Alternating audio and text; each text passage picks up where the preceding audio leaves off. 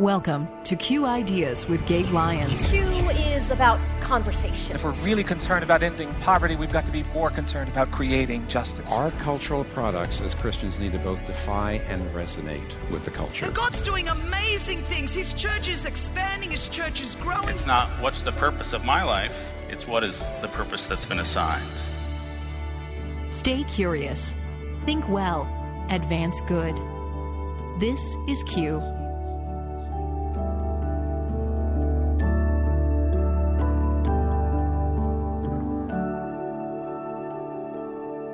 Gratitude decreases selfishness, decreases greed, increases a focus on good, which increases levels of trust, which altogether constitutes the necessary elements for societal flourishing.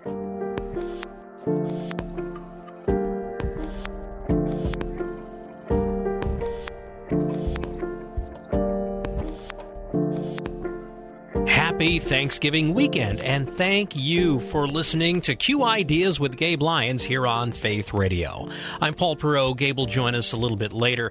So here we are, Thanksgiving weekend. What are you thankful for right now? That the latest election cycle is over?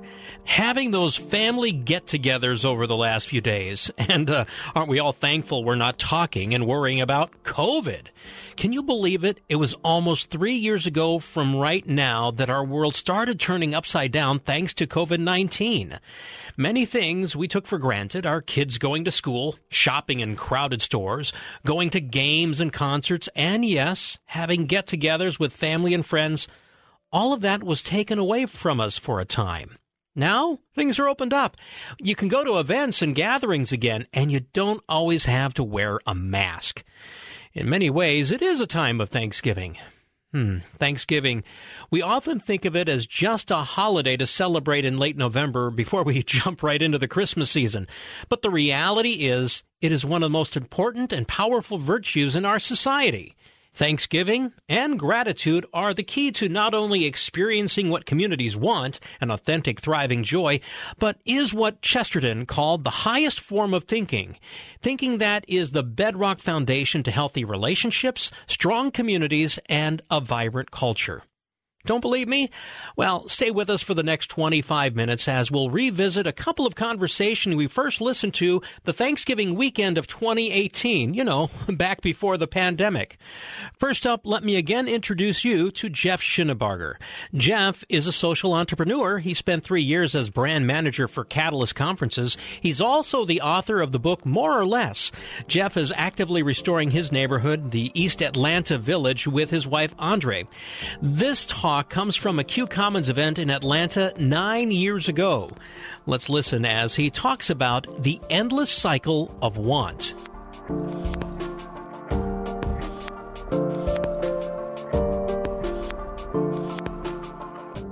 So this is Clarence. Clarence is a friend of mine. He was the first person to welcome me to my neighborhood in East Atlanta Village. And a lot of people would be welcomed by cookies and things like that. But I got Clarence, and Clarence rang our doorbell, and he offered himself to me in a way of wanting to do work. He said, "Hi, my name is Clarence, and I do work for people in the neighborhood, and let me know if there's something I could do." The difference between Clarence and myself, he was my neighbor. We lived in the same neighborhood. I have a home, and he does not have a home. It was the first time I had to wrestle with how to love my neighbor when my neighbor has no home. I remember sitting at our kitchen table. My wife and I were playing a game of Settlers of Catan. Anyone else? Thank you. And it was pouring down rain outside, and I got another ring of the doorbell, and it was Clarence. I remember going to the front door, and he was in a hoodie and a jacket over top of his hoodie, and he had his hoodie pulled so tightly together you could only see this part of his nose, And he was drenched because it was pouring so hard. And I remember standing in the doorway that day and that night and thinking the contrast that we had in our lives. I had a home. I had this abundance in my life. And Clarence had the clothes on his back. And I said to Clarence that day, I said, "What can I do for you tonight?" And he said, "Jeff, I was wondering if I could get some dry clothes, some dry shoes, and a gift card to McDonald's." He had learned, I started this organization called Gift Card Giver, that we give gift cards to people that really need it. And so he understood I always had gift cards. So he said, "Can I get a $10 gift card to McDonald's so I could get a meal and wait out the storm. And I remember turning around and walking to the back of my house and walking towards our closet and realizing my wife had a closet and I have a closet. We have 2 closets. Opening up the door, looking into my drawers, seeing I had about 20 pairs of socks. I had about 7 pairs of shoes. I had about 10 jackets. I had endless clothes that day. I have more than enough. And I got those things for Clarence, and I gave it to him. And just 2 years ago, I got a call, and Clarence had been hit by a car. And he died in our neighborhood. He was pushing a lawnmower looking for work in our neighborhood.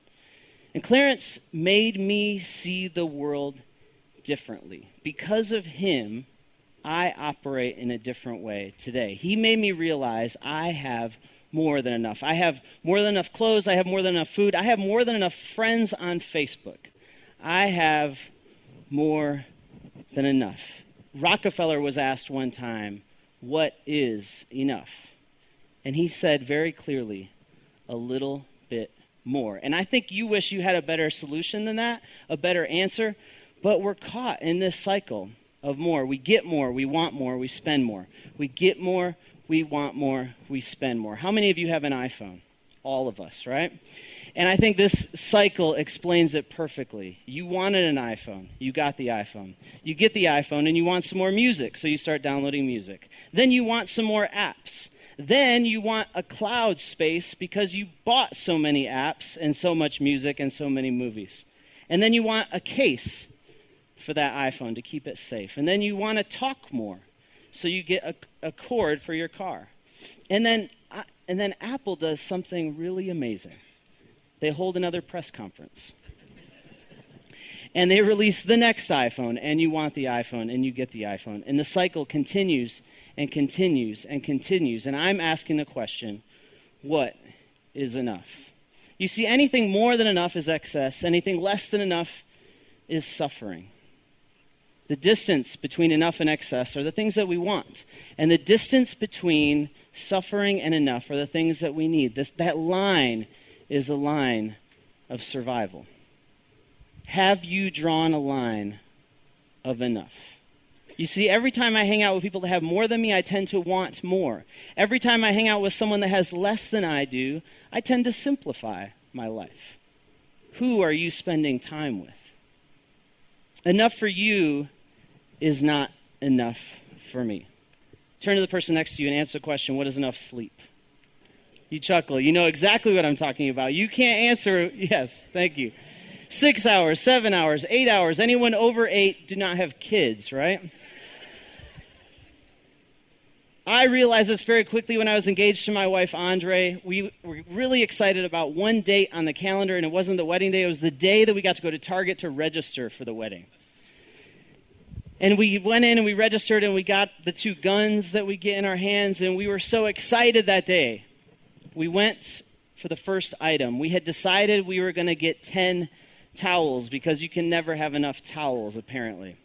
And so we knew exactly what we were getting. We were getting green towels. We went to the aisle. We went for the towels, and I had my gun, and she had hers, and we both shot our towels, and I shot the most expensive, and she shot the least expensive. We looked at each other. We said, what are you doing? And I said, this is the first and maybe only day of my life I don't have to worry about a budget. And Andre said, yeah, but all of our friends are going to think we're greedy. What was enough for me was not enough for her. We still have those cheaper towels today, right? And we went on to the next thing. It was the mixer. I went for the most expensive KitchenAid mixer with multiple arms and accessories. And she went for the $17.99 hand mixer. She apparently doesn't make chocolate chip cookies, right? And I remember in that day we started talking and we started arguing, and I had a gun and she had a gun, and we started arguing and arguing and arguing. Next thing you know, the guns were pointed at each other's heads. We did not see the world the same way, and she started crying, and I did what any man would do in that moment. I got her out of Target as quick as I possibly could. And I remember sitting in the car that day and trying to figure out what happened.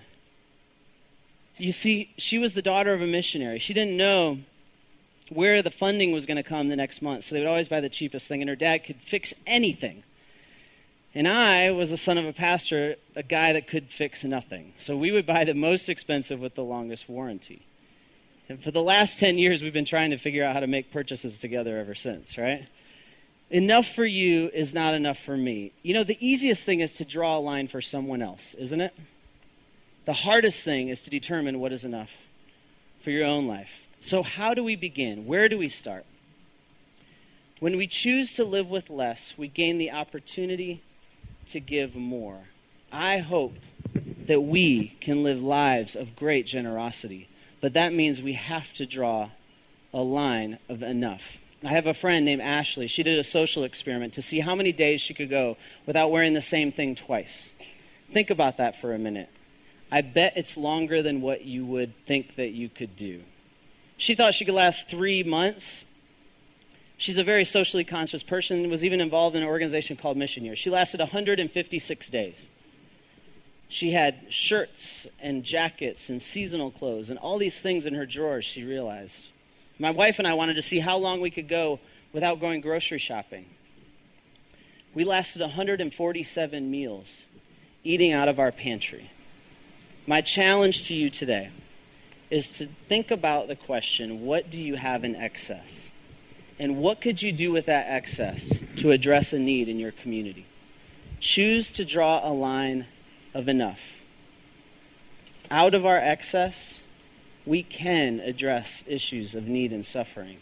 It's not just money. It's everyday things that are in our house and our garage. We can do something that's never been done. Just like that story of our gift cards. We collect unused gift cards and give them to people in need. You have something in excess. It might be time.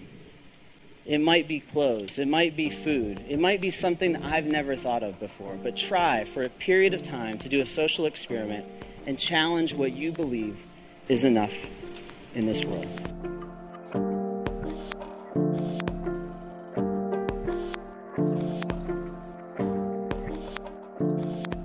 Well, again, this is Q Ideas with Gabe Lyons for this Thanksgiving weekend, and that was Jeff Schinnebarger and a talk called The Endless Cycle of Want. If you'd like to watch this or other talks, we have a full library of them on a variety of topics to help you think well and advance good right where you are. Just visit QIdeas.org and become a subscriber to the Q Media platform. There you can find a lot of great talks from past Q events, curated podcasts, movies, and so much more. If you're not a subscriber yet, why not take a 30-day test drive? Ask for it at QIdeas.org. Well, Gabe is joining us now, the head of Q Ideas. And Gabe, as we just heard from Jeff Schinnebarger about the importance of being content, that's something that can be elusive. Oftentimes, there's a missing element. Gratitude. Tell us about it as you introduce our next talk. I remember it being said once that gratitude is one of the least expressed virtues. And I know if we think about it in each of our own lives, that can probably be true. The busier we get, the more that we have, the more time that we spend doing multiple activities or even more friends and relationships that enter our lives. Sometimes we get so busy moving from one thing to the next that we don't often take time to just stop, reflect, and really show gratefulness and be grateful. I know for our children, sometimes when we see that they're starting to act a little like they're entitled, or you start to see some things come out of them where they're just expecting some things to work out or to be there for them that aren't. Rebecca and I's first rule is go get out your grateful journal, sit down, and start making a gratitude list. It's an instant game changer in terms of everybody's attitude, everybody getting back into the right perspective, really recognizing what's true, what's happening right now in the world that they're living in, and kind of getting them outside of that to just appreciate the big world around them and all the ways in which God's blessing their lives. So as you listen to this 9-minute talk by Ann Voskamp, you're going to be listening to somebody who literally wrote the book on gratitude. Her book sold over 1 million copies, where she literally wrote the book called 1,000 Gifts, A Dare to Live Fully Right Where You Are. And this bestseller on the New York Times list was on the list for over 60 weeks because it resonated with the human heart and this need to show gratitude, to understand the nature of gratitude and why it's just critical in our lives. So as you head into this week, just take a moment to make your own grateful list. Let's listen in to Ann Voskamp.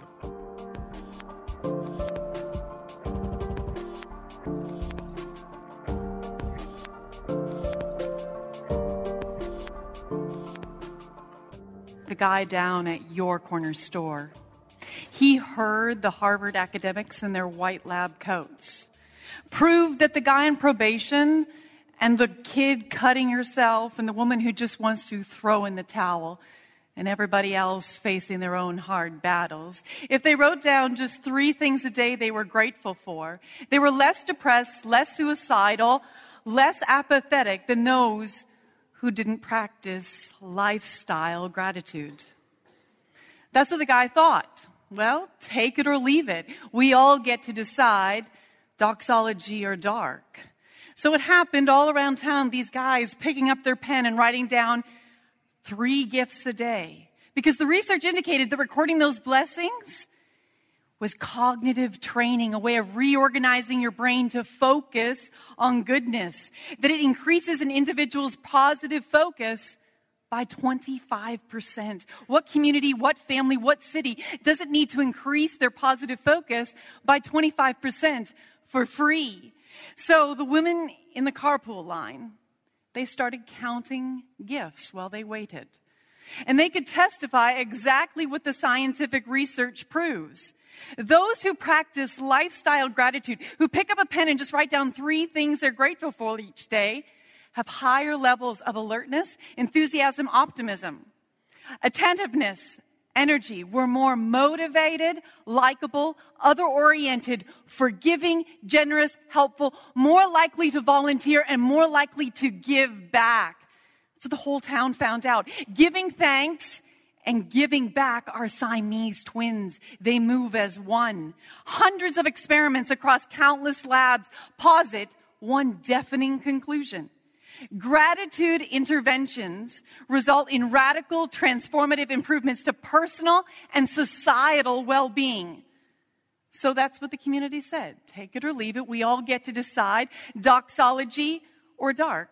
And Chesterton said, thanks is the highest form of thought. To think is to thank. And if we aren't the people known for thanking God, maybe we aren't thinking enough of God. So it started a bit like a revolution around town. People in pews and in checkout queues, all looking for the good to be grateful for, and they witnessed it firsthand. Gratitude decreases selfishness, decreases greed, increases a focus on good, which increases levels of trust, which altogether constitutes the necessary elements for societal flourishing. That was their epiphany. Gratitude is what lies at the very heart of societal ethics. Instead of making the misstep of relegating gratitude to the realm of domesticity or feminine piety or Pollyannism, they experience the transformation. Any deep healing in community will always be associated with deep gratitude. Now, the strange thing is, in spite of the magnitude of the benefits of gratitude, the White Coat Lab folks found that gratitude often makes men feel anxious because of their sense of indebtedness and obligation and self-sufficiency. But the men who did count 3 gifts a day, in fact, experienced a greater sense of well-being from the gratitude interventions than women. Though men may not initially value gratitude, like women, they actually have more to gain from gratitude than women. That's what the guys around town realized. 1 Thessalonians 5:18, give thanks in everything, for this is the will of God. That's exactly what the whole community awakened to. Just like when Jehoshaphat sent that choir out in front of the army singing, give thanks to the Lord, and gratitude sent the dark horde fleeing, the determining factor to defeating the dark is not a strategy of reactivity or hostility or negativity, but a strategy of doxology. So that guy in the hard marriage and the woman with the harder kid, that's what they did every single time they faced the dark. They closed their eyes and saw themselves standing in a dark hole with a shovel. And no matter how hard you try to shovel out the dark, more darkness sweeps in. Because this is always the thing. You cannot force out the darkness. What you can do is reflect the light, amplify the light, magnify the light, so more light drives out the darkness. To pay the dark most of our attention is to mostly praise the devil. To focus on the dark makes the dark seem stronger than the light, which is precisely why now is the time for a radical rising of gratitude, of light amplifiers. Gratitude amplifies goodness so that you can hear the grace of God. Gratitude amplifies the light of God so you can see the face of God in the midst of the dark. There was this woman who counted 3 gifts a day, who amplified the light, and she held up a photo of her baby for me to see because she canceled her appointment for an abortion, because she realized even the unexpected can be counted as a gift. There was a man who held up the point of his pen and whispered to me how he'd planned on plunging the point of a gun to the temple and ending it all. But the point of that pen counting gifts had amplified all this light that he hadn't seen before, and he was walking toward that light. And there are these 1 million people who have dared to live lifestyle gratitude, to amplify the goodness of his redemptive light, and they testify to change souls and cities. If you're grateful, you're not fearful. And if you're not fearful, you're not violent, you're peaceful. If you're grateful, you act out of the truth of abundance and not the myth of scarcity, and you become a reign of generosity that we all desperately need. Those 1 million people who kept thanks on their lips for their colleagues and their kids and their Creator. They testified that gratitude stopped vicious cycles of dysfunction and created these virtuous cycles. Gratefulness amplifies goodness, which enhances wellness, which magnifies generousness, and multiplies more gratefulness. The universal pattern throughout Scripture and the studies and their own experiences is this powerful paradox. There has to be a revolution of authentic gratitude for there to be an authentic resolution of issues. They all thought when you are finally joyful, then you can finally be grateful. But the Scripture and studies and their own gratitude interventions proved otherwise. Only when you finally give thanks will you finally get to be joyful. Being joyful isn't what makes you grateful. Being grateful is what makes you joyful. Gratitude in our circumstances is essential to our wholeness as any change in our circumstances. And yeah, no, you may be thinking the dark you're facing in your community, your family, your city, your life is too dark. But Jesus, when he was staring right into the very face of evil, what does he do? Out of a universe of supernatural options, what does Jesus decide?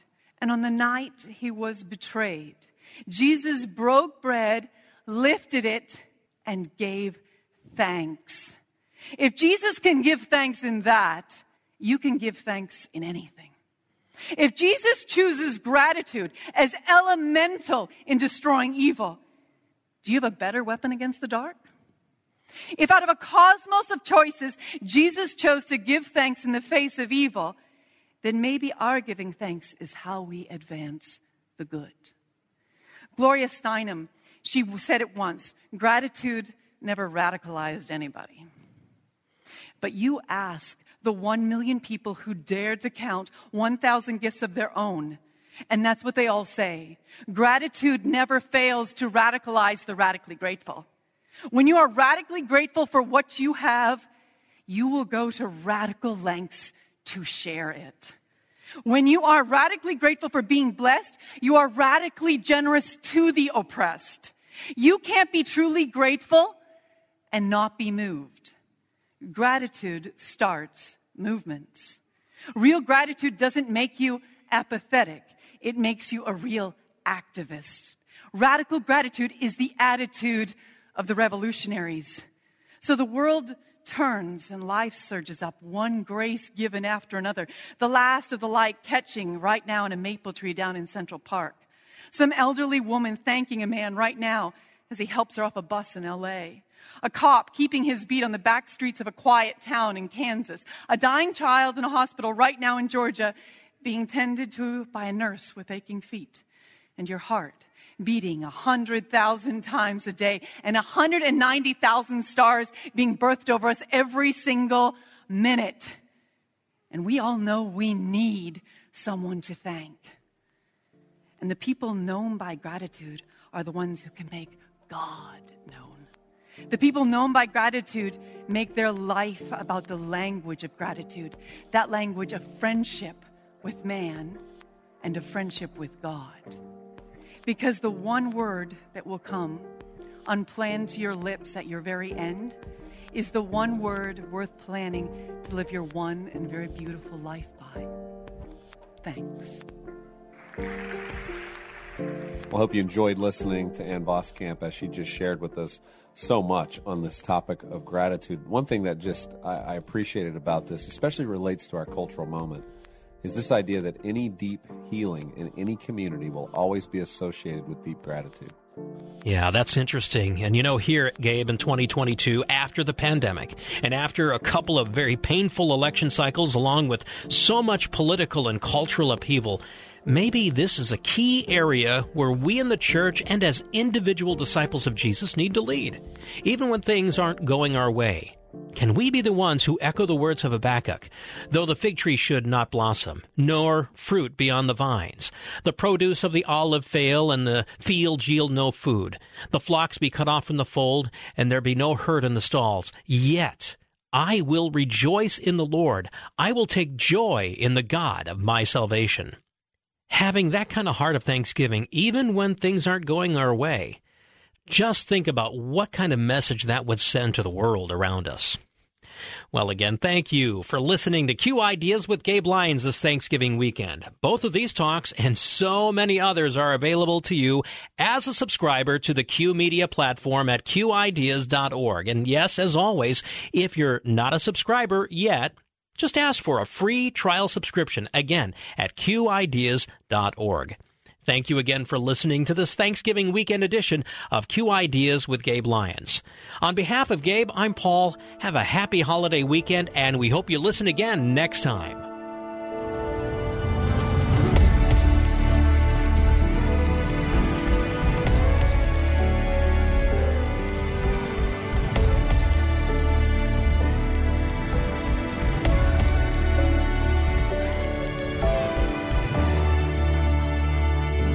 This show is made possible in partnership with Faith Radio and Northwestern Media.